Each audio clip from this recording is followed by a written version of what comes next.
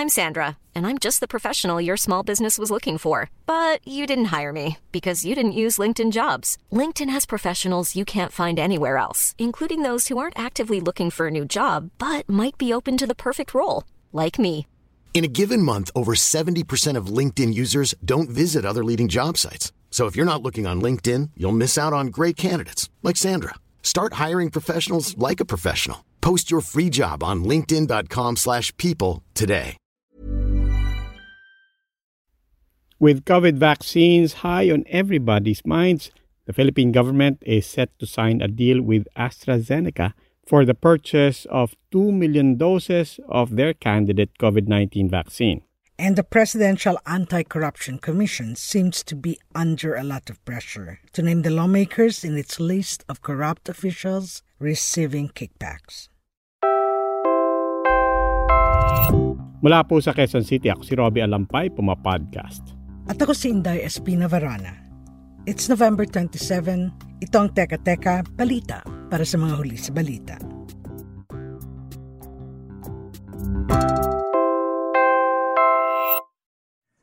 Masaya po kaming balita sa inyo na nagbunga po ang mga pag-uusap na ito at this coming sa Friday, pipirma po tayo ng tripartite agreement kung saan tayo po ay makakabili ng 2 milyong doses ng bakuna mula sa AstraZeneca ng United Kingdom. Kasama po natin ang mga pribadong sektor na nag-donate po nito.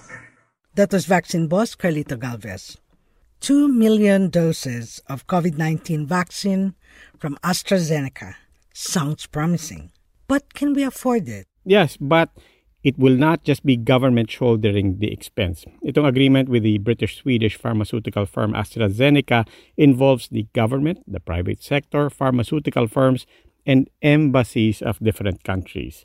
Ang maganda po kasi dito, ang embahada ng UK at AstraZeneca, considering that maganda po ang kanilang layunin na maging equitable ang access ng vaccine at non-profit po ang kanilang negotiation.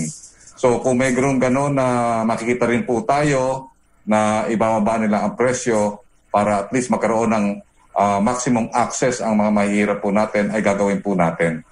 Pero teka muna. Kahapon lang at kanina nabasa ko there were questions being asked about the process of clinical trials of AstraZeneca, including questions about the dosage they gave participants in that trial, and also the way it reported the results of that trial. As I understand it, that they're presently evaluating and analyzing where the errors were and why this happened. But we do not foresee that will have any effect on the efficacy. It's just a question of numbers and the basis for such numbers. Ilan sa mga pinasalamatan ni Galvez for this vaccine donation ay sina Enrique Razon Jr., Lucio Tan, Ramon Ang, and the C siblings. These, of course, are just some of the Philippines' richest families. Half of the donations will be set aside for the medical frontliners. That's good. And the other half will go to their employees. Now, the private sector has been doing so much during this pandemic. Pero medyo nagtataka rin ako, Robbie. Why does the government have to rely on them so much? Wala na ba tayong budget for this? Meron naman. In the Senate's latest version of the 2021 budget, 8 billion pesos have been allotted for the procurement of the vaccines. Another 54 billion have been set aside as standby funds. The Senate approved the 4.5 trillion peso national budget for 2021 on Thursday. Now let's go to the House of Representatives. The Presidential Anti-Corruption Commission says some lawmakers are receiving kickbacks from public works projects. So sabi mo kay less than 12, magkano hong pera ang involved dito when it comes to sa inyong investigasyon na kickback, at least on a percentage, sir? Pagka galing daw sa congressman niya, pumasok sa distrito, sabi niya gano'n, hinihingi sa kanya 10.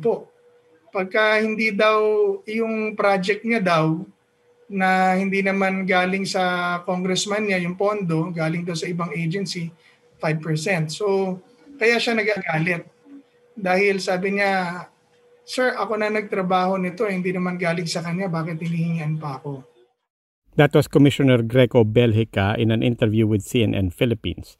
That, of course, did not sit well with Congress, so lawmakers are now urging the PACC to name names. They say that corruption allegations cast doubts on the integrity of the lower chamber.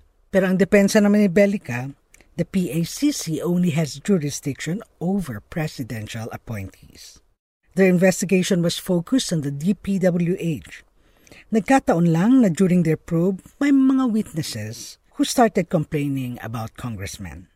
Yan din ang sinabi ni President Duterte. It's a bit weird because why say less than 12, di ba? I mean, what is that? 12 isn't even a round number. So why can't you even be specific about the number of lawmakers? On the other hand, nobody wants to release the names. And as President Duterte said himself, he refuses to name the lawmakers involved, saying he has no jurisdiction over them. So saan pupunta lahat ng to? Ito sabi ni Belica, is a matter of evidence. Padala niya sa akin, sabi niya, it is up to me whether I will mention the congressman involved or not. Kung itapon mo sa akin, I have no other recourse.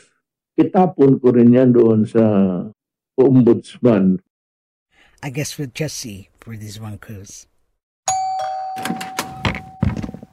Here's another story, Rob. Asia Society Philippines and Manila House Private Club talked about how women heads of state handled the health crisis. Yes, and by women leaders, they took as examples German Chancellor Angela Merkel, New Zealand Prime Minister Jacinda Ardern, and Taiwan President Tsai Ing-wen. Siege Tantenko tells us more. Women leaders have been getting a lot of attention for the way they're handling this pandemic. Countries like Germany, New Zealand, and Taiwan are among the first and the fastest countries to respond to the threat brought by the coronavirus, and until now they have managed to keep the virus at bay, with just 25 deaths in New Zealand and 7 deaths in Taiwan. So, what can we learn from these women leaders?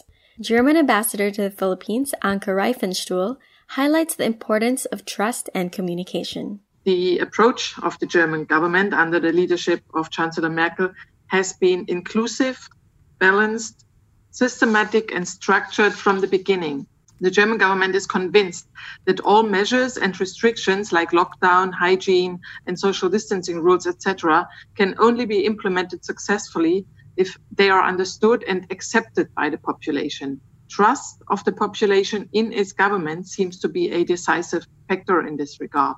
The approach has been to strive for solutions that are in the best interest of the people. Merkel has been praised for her crisis communication skills.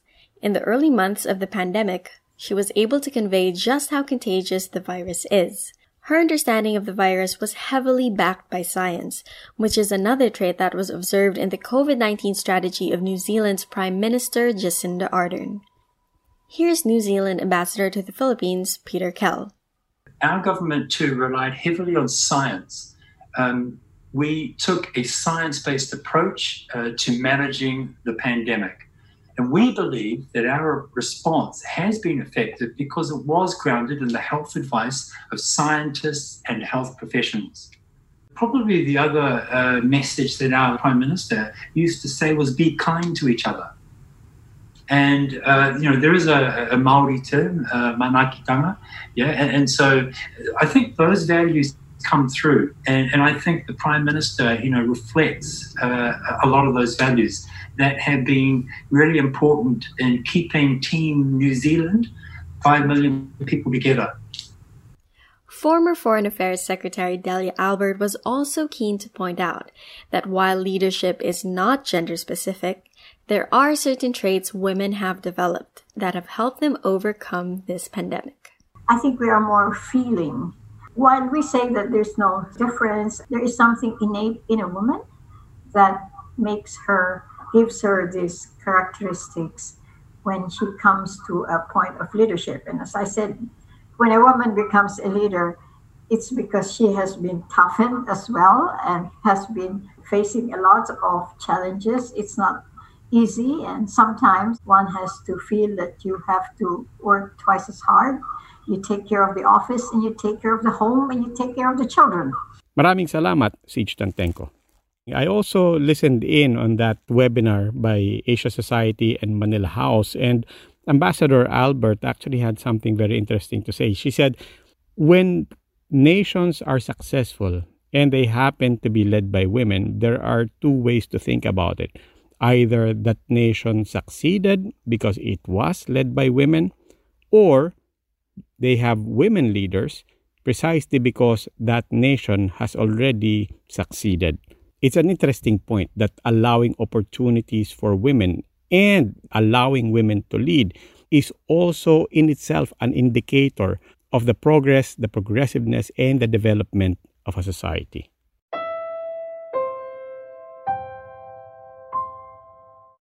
Football legend Diego Maradona passed away this week. He died of a heart attack on Wednesday. He was aged 60.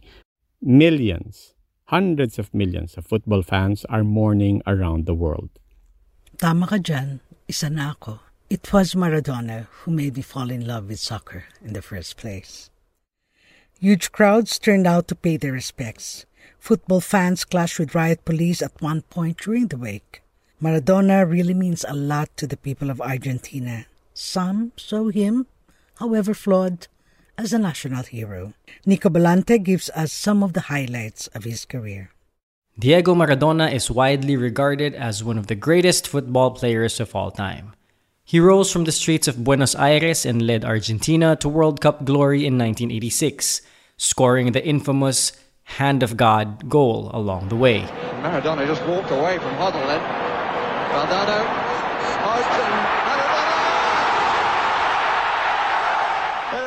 Maradona displayed football talent early. At age 14, he signed with Argentinos Junior, and just days before he turned 16, he made his first debut. He was the youngest Argentine to join the national team. Maradona played for Barcelona in 1982 and would go on to play the best football of his career in Napoli. Maradona battled various health problems over the years as a result of his addictions, and earlier this month, he was hospitalized and underwent emergency surgery for subdural hematoma, a blood clot in the brain. Argentina declared 3 days of national mourning for Maradona. Thousands of people took to the streets to pay their respects. Maraming salamat, Nico Balante. And that's it for today's episode of Teka Teka. Now, before we leave you, do you know what this is about? Yung isang sinasabi dito na may artikulo, nakalagay na si Presidente si Bonifacio, pero si Aguinaldo ay generalissimo. Si Andres Bonifacio, ang kanyang pinakapunong general na si Emilio Aguinaldo. So, yung mga Kastila, nire-recognize na general lang si Aguinaldo ng presidenteng ito na si Andres Bonifacio. At naalala niyo pa ba ang Mystery Sound last week? Kaya nga kami nagde-develop ng 4-minute exercise para po at least huwag po masyadong tumaba. No? Pwedeng mataba, huwag lang masyado. So, ibabalik namin yon para malaman din ng mga pulis na walang dahilan. Ako nga, nag-observe. That was PNP Chief Debold Sinas. Sinas says the PNP will resume monitoring the policeman's BMI para daw iwas obesity sa police force. Follow our page, Teka Teka, for more news stories and Puma Podcast for more updates on our new podcast. Muli, ako po si Robbie Alampay, Puma Podcast. At ako si Inday Espina Varona. Teka Teka Like Puma Podcast is available on Spotify, Stitcher, Apple Podcast, Google Podcast, or kung saan man kayo Puma Podcast. This episode was produced by our executive producer, Kat Ventura. It was edited by Mark Casillan. With reports from Siege Tantenko and Nico Balante, maraming salamat po.